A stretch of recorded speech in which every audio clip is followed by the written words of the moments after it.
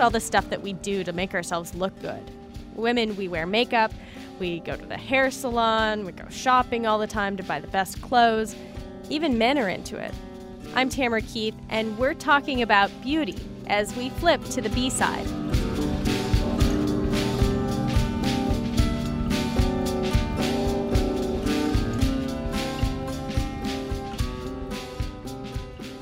This is B-side, and we're talking about beauty, all the things we do to make ourselves look beautiful, and the reality that a lot of people have different ideas of what beauty really is. So a group of us, Lissa Mudd, Mia Lobel, Claudine Zapp, and I went to a makeup store in Berkeley called Benefit to get made over. Hi, how are you today? Good. We're looking for Patty. Our guide and makeover lady is Patty. I'm Patricia Shaheen. I worked for Benefit for 5 years, and I'm still loving my job. Have a seat. All right, who's the first victim? Go ahead, Tam. Yeah, Tam. Yeah. How many are we doing? I'm up first. I sit in a stool with all of this makeup laid out in front of me. Patty sits on the other side of the bar, as she calls it, and starts putting makeup on me. I'm loving it. Just smear it in the center of your lips for that pouty look. Let's see you pout, Tam. Oh, that's very nice. I'm pouting. I'm definitely pouting. How often do you wear makeup? Every day? Every day. What do you wear every day? I usually wear foundation and blush and lipstick and usually a little eyeliner. Another person who, like me, wears makeup every day is producer Stacy Bond. She has a thing for lipstick. I can pinpoint my obsession with lipstick to a morning in suburban Texas when I was 10 years old. My mom has this saying, "Pretty is as pretty does." It doesn't mean what you think it means. What it means is, if you don't do the things that make you pretty, God will not love you. God doesn't like people who won't even try. And in Texas, you want God to love you, or at the very least, for everyone to think he does. So one Sunday morning when I was 10 years old, I had this set-in notion to walk down the aisle at church during an invitation hymn. This is a song the congregation sings after the sermon. If you walk down the aisle during the invitation, you're basically saying you want Jesus to forgive your sins. So they dunk you in some water in a baptistry, which is kind of like a giant hot tub hidden by ferns behind the pulpit. Okay, I was 10. How many sins could I really have? Obviously not as many as I do now. But that morning I got it into my head I should impress all the adults with what a good girl I was. So when they started the song, off I went. Okay, but here's the thing. When I agreed to accept Jesus into my heart, I started down a slippery path with my mom. A path eventually paved with Lancome, Clinique, and MAC.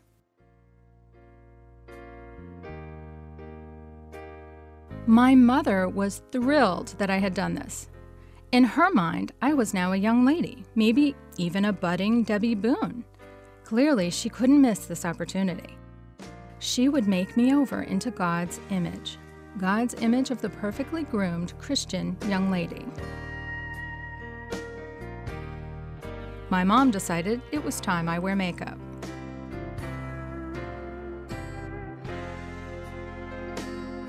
Each morning before school, I'd stand on the olive and gold linoleum in our kitchen. I would close my eyes and turn my face upward, and my mother would whisk a cloud of powdery peach CoverGirl blush across my cheeks. Then she'd dab a little Vaseline on my eyelids and eyelashes for shine. Nothing too showy, at least not until I was a little older. On my own, I was allowed to apply the sheer Avon lip gloss that came in a plastic fried egg. But this ladylike stuff was so boring. Wearing makeup as a 10-year-old Christian in Texas was like wearing an attractive little prison. Everyone is watching you. How you look becomes way more important than what you do. It's the thing you're always aware of.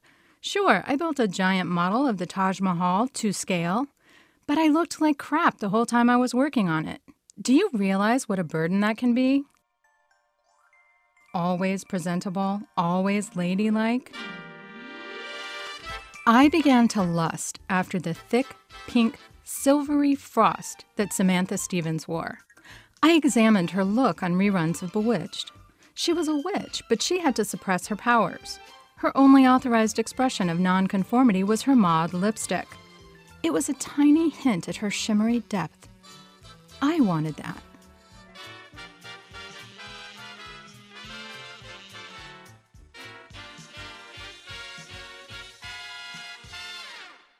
Many years later, I actually go in search of that shimmery, thick, magical pink. I do this by dragging my ukulele-playing friend Lloyd to a lipstick factory in New Jersey in the middle of the night. Yes, I'd become what you might call an adult, but to my mom's dismay, I'd failed to become a Christian singer. Instead, I was in Washington, D.C., staying up all hours of the night making art. One night, I'm working on an installation. It's a giant, white-tiled Christian baptistry, big enough for a person to be immersed in. Sound familiar? My genius plan is to fill the tub with melted lipstick. I've managed to convince a makeup company to give me several raw bricks of lipstick, but I keep not going to pick it up. I don't know why.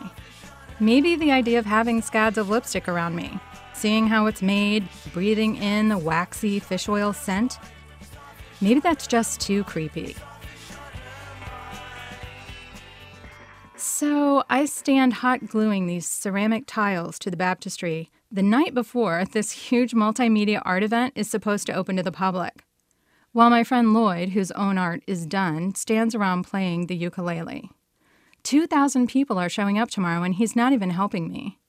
He launches into an upbeat little number about girls with anorexia. And then it dawns on me, Lloyd writes songs about women and beauty. I need him to come with me to get the lipstick. I say the joint was rocking. Within an hour, we're on the road. Lloyd drives and spends the entire way there telling me why the Rolling Stones completely kicked ass during their early days, but nobody realizes it. The Stones are like his personal, undiscovered underground band. 6 hours, 3 beef jerky, and who knows how many peanuts later we get there. The cosmetics factory looks, I don't know, like a factory. I had imagined an Emerald City kind of thing. It's a family business, and this cheerful, young, bleachy Russian woman comes to greet us, and she takes us into a room where her husband is. They're so sweet. I've told them I need this bulk lipstick for a piece of art, but they don't seem to get that my art is kind of critical of cosmetics. They begin thanking Lloyd for driving me there, telling him how nice it is that he's come all this way to help me in the middle of the night. It's called Big Star Baby. I don't have a pick with me, but Lloyd loves having fans, so he plays the uke for them as we go to this really chilly area of the factory. Flat cardboard boxes are stacked on huge industrial metal shelves. And guess what's in them? Discontinued lipstick colors.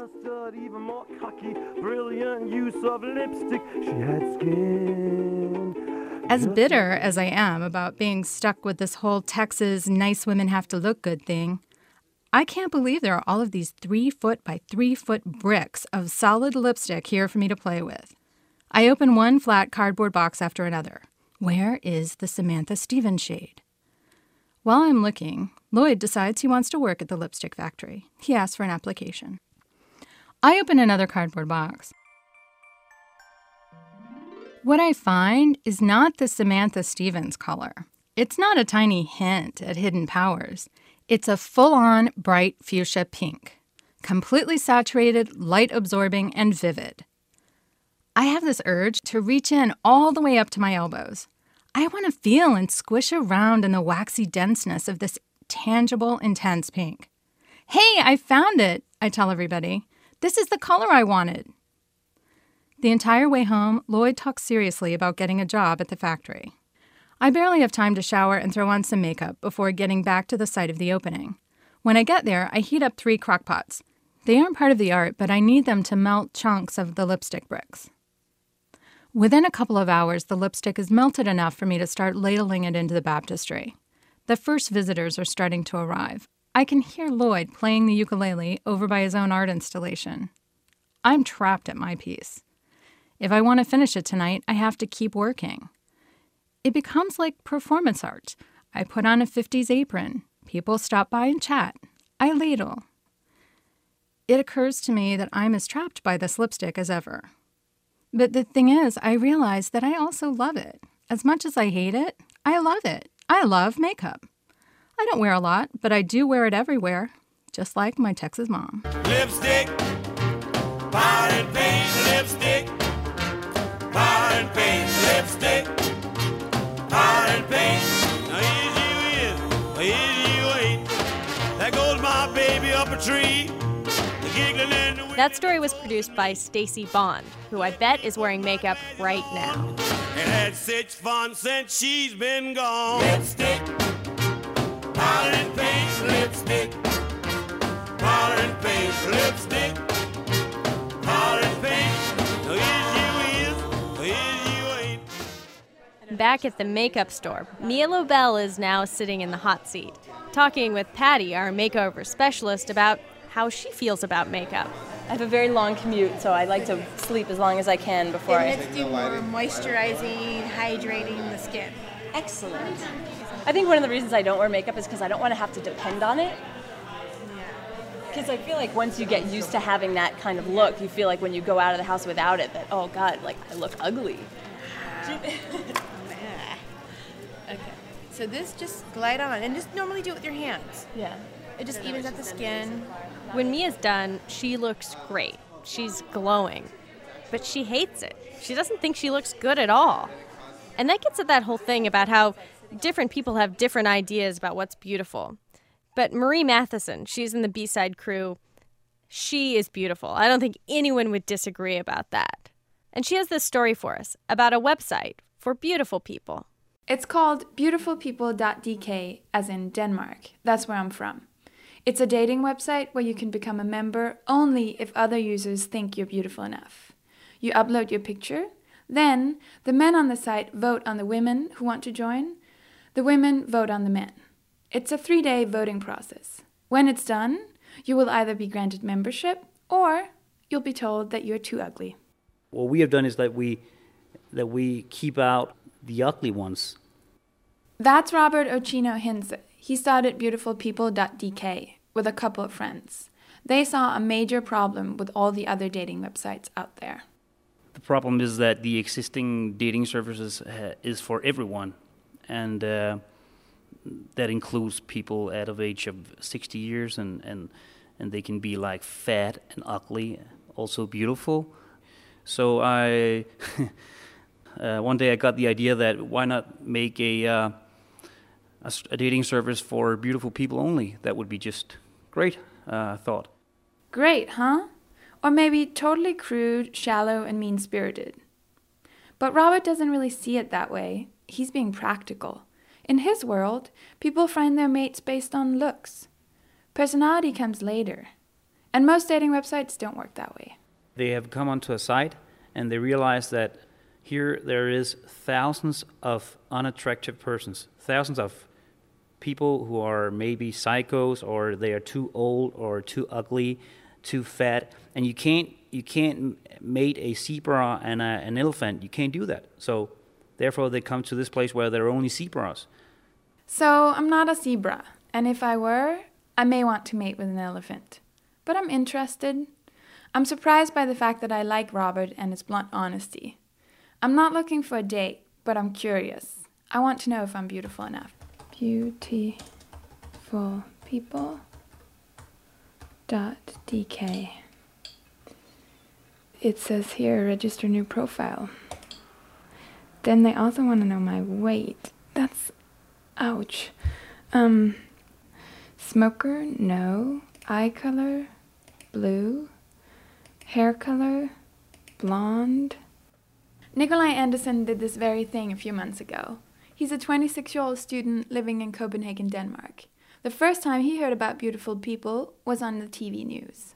My first impression was that, what kind of a Nazi system is it? I mean, so of course I opened the website immediately, and out of curiosity I filed this application, and I found that, you know, people are of course sorted in this in many ways disgusting way, but the system has a number of qualities also. I kind of forgave the system. Nikolai quickly learned that he wasn't beautiful enough. There's this red zone and the green zone, and to begin with, I was in the green zone completely in the green zone. But on the second day, the voting process kind of, turned, and suddenly I found myself in the red zone, and that was really nerve-wracking. And you put your face to a vote, and of course I didn't like to be in this red zone because ultimately I could see that I couldn't get into this website. When this was going on, Nikolai got addicted to checking his progress. That is embarrassing. I checked it out like 50 times a day. It was green, red, and that was really nerve-wracking. Somehow it's possible to be fascinated and repulsed at the same time. After I sign up, I start to look around. And that means that they'll do the same to me very soon. I don't know if I like that. I don't know if I like the idea of them sitting there being like, ooh, her cheeks are big. I don't like her teeth, whatever. 1 in 10 women make it and 1 in 13 men. But I'm feeling fairly confident about myself. The picture I posted is pretty glamorous. It's classy and looks like it could be in a magazine, but I'm not taking anything for granted. Pernille Larsen did not suffer the same fate as Nikolai. She got voted in March, and she embraces the concept of beautiful people without a hint of irony or embarrassment. I think it's a very cool idea. That's easy for her to say. She's on the inside. As one of the beautiful people, she gets to vote on new members. Every second day there might be few hundred people trying to get in, so that takes a lot of time, but of course I want to be in it, and I want to give my vote to them, because I want to decide who's going to get in and who's not, of course. When I look around the website, I notice that the people are mostly white. Everybody looks like a copy of each other. The look is very, very Scandinavian. It's tall guys, very athletic, blue eyes, high cheekbones, and wide smiles and lips, and it is a certain look. Pernille looks like a girl who could host Fear Factor. She's very fit, her hair is brown, her eyes blue-green, but she looks pretty average to me. So I have to admit that after meeting Pernille, I'm thinking, she's a member, she's not entirely out of my league, so maybe I have a fair chance. And I do look very Scandinavian. After a day or so, I check my status. Alright, so now my computer's on and here we go. Open. Emails. Beautiful people. My profile has been read 224 times. And I can see my status if I click here. Let me see. Ooh, I don't think it's good. Oh yeah, I'm not gotten in. So I have 2 days and 16 hours and 37 minutes, and I'm in the deep of the red. So probably won't get in. When I listen to that now, I can hear a twinge of disappointment in my voice. It's really not fun to have people look at your picture and then click, no, definitely not. But I did it to myself. And I just get an email from beautiful people saying, the vote is finished. We have to tell you that the users on the system haven't found your application attractive enough. Not me, but my application. Thank you so much for your interest. It was rather anticlimactic. There was no drama of my slider sliding from red to green and back again. I was just plain rejected. I was rejected from a website I didn't even want to join, and yet I'm disappointed. How stupid is that? Nikolai Andersen didn't let the disappointment get to him. He paid a friend to take a professional headshot, and then he tried again and got in. Now he spends about an hour a day on the site, and he's even been on a few dates. But me, I'm done with beautiful people. I am beautiful, no matter what they say. Words can't bring me down. I am beautiful in every single way. Yes, words can't bring me down. No, no. So don't you bring me down today. Back at Benefit Cosmetics, 2 members of the B-Side crew are getting made over at the same time. Claudine, in one corner, is having her eyes done, a smoky eyes treatment, and she is having so much fun. And then there's Lissa. You can't frown though when I'm doing your makeup. You gotta relax. You can't be squinting. And then Patty hits her with something she wasn't expecting. Green eyeshadow. Oh my gosh. Wait, hold on. Green? You already have it on your eyes. It's already on you. Okay, Lissa, you now have some really dark on your lids. How are you feeling about it? I don't know. I'm feeling sort of wary. Lissa is wary, but Claudine thinks it looks pretty good. The eyes, it just really plays up, the eye makeup really plays up your eyes. Now you have this gloss on, you look radiant. Claudine and I head to the cash register to make some purchases. A few minutes later, outside, Mia and Lissa are commiserating. I think I need to go wash my face. Why? You look really pretty. I feel yucky. You know how you feel. I feel like I need to go and get it off of me immediately. I really feel like there's stuff sitting on my face. My eyes feel kind of heavy, even though they're sort of stuck open a little wider than they normally are because of the mascara. The funny thing here is that you two are completely miserable, and Claudine and I are like, woohoo, party on, how much can we buy? Oh, we look so fabulous. There are definitely two schools of thought in this B-side crew. Two schools of thought. There are two schools of thought about a lot of things related to beauty. There are some things that some people think are totally beautiful, and other people, or most people, think are just awful. Lena Lightman has a perfect example of that. A couple of months ago, I saw this strange car parked in San Francisco. It was huge and black, and it made me stop and stare. Since then, I've found out that a lot of people have the same reaction. What are you seeing? What are you looking at? It's very creative. It's art. You don't see a car like this every day. That's quite something. Yeah, what do you think? It stands out in a crowd. Is it beautiful? In a dark sort of way. It's awesome. The car is covered in plants and skeletons and trinkets. Rebecca Caldwell owns it. When she goes to the store to buy toilet paper, people always ask her a lot of questions. Rebecca's shy, but she'll tell you what you're looking at. She does this a lot. This right here is a mummified pigeon that a friend found in an attic in a house in San Francisco. These whips on the back were a gift from a friend. And this little piano here is a gift from her. All that stuff is glued to a 1971 Cadillac hearse, which also has a 1973 Super Beetle welded to the roof. Altogether, the thing looks like a Gothic cathedral. It even has stained glass windows. Rebecca says it's beautiful.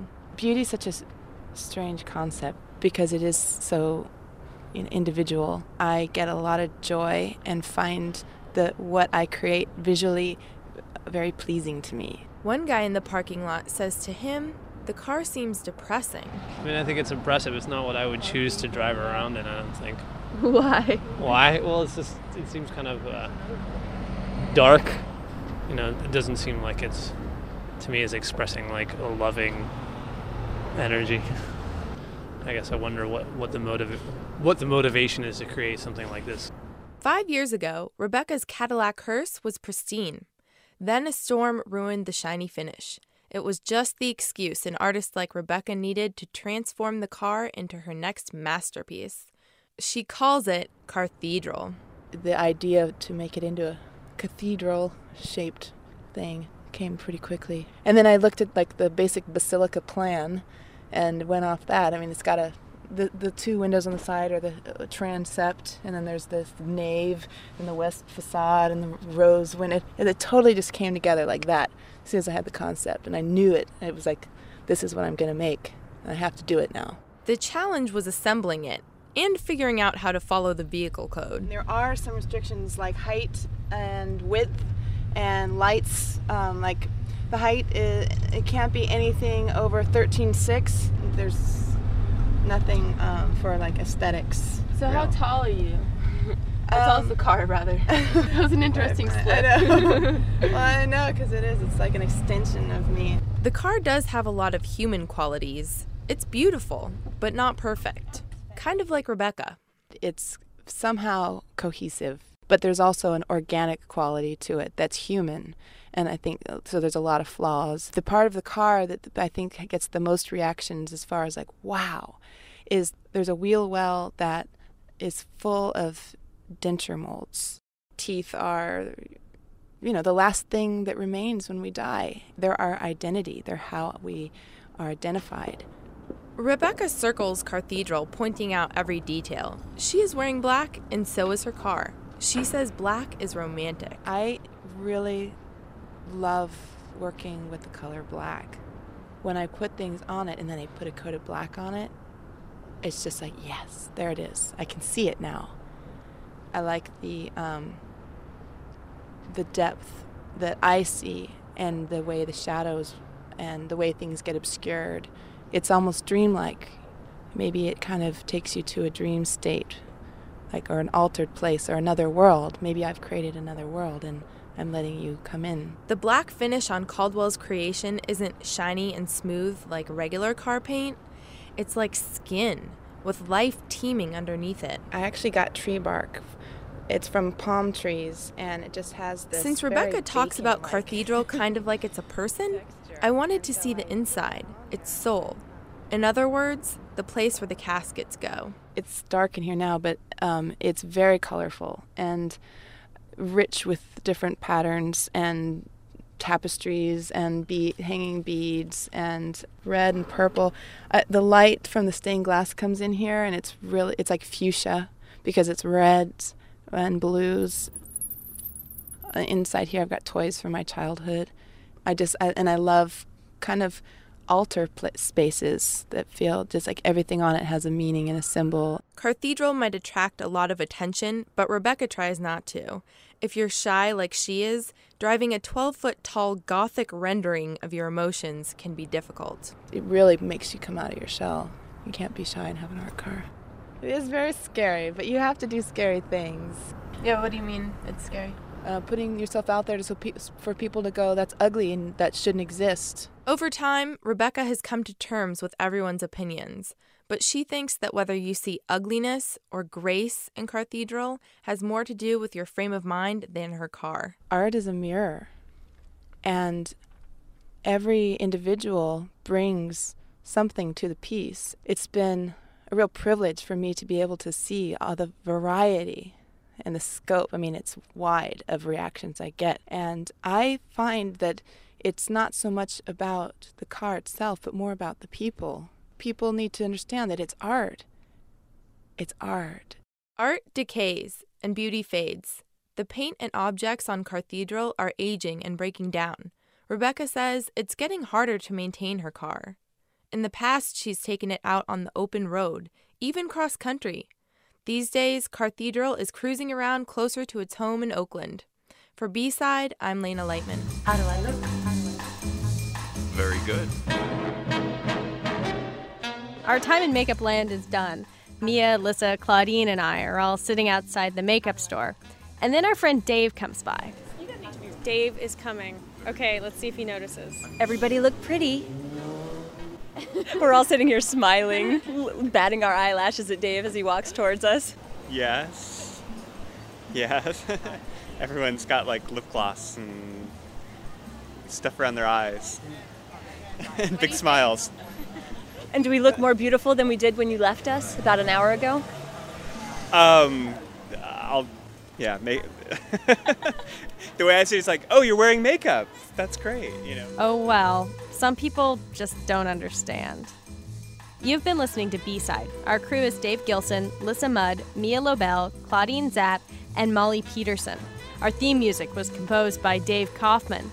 You can learn more about B-Side and our crew at our website, www.radiobside.org. I'm Tamara Keith. Thanks for listening. I am a very stylish girl.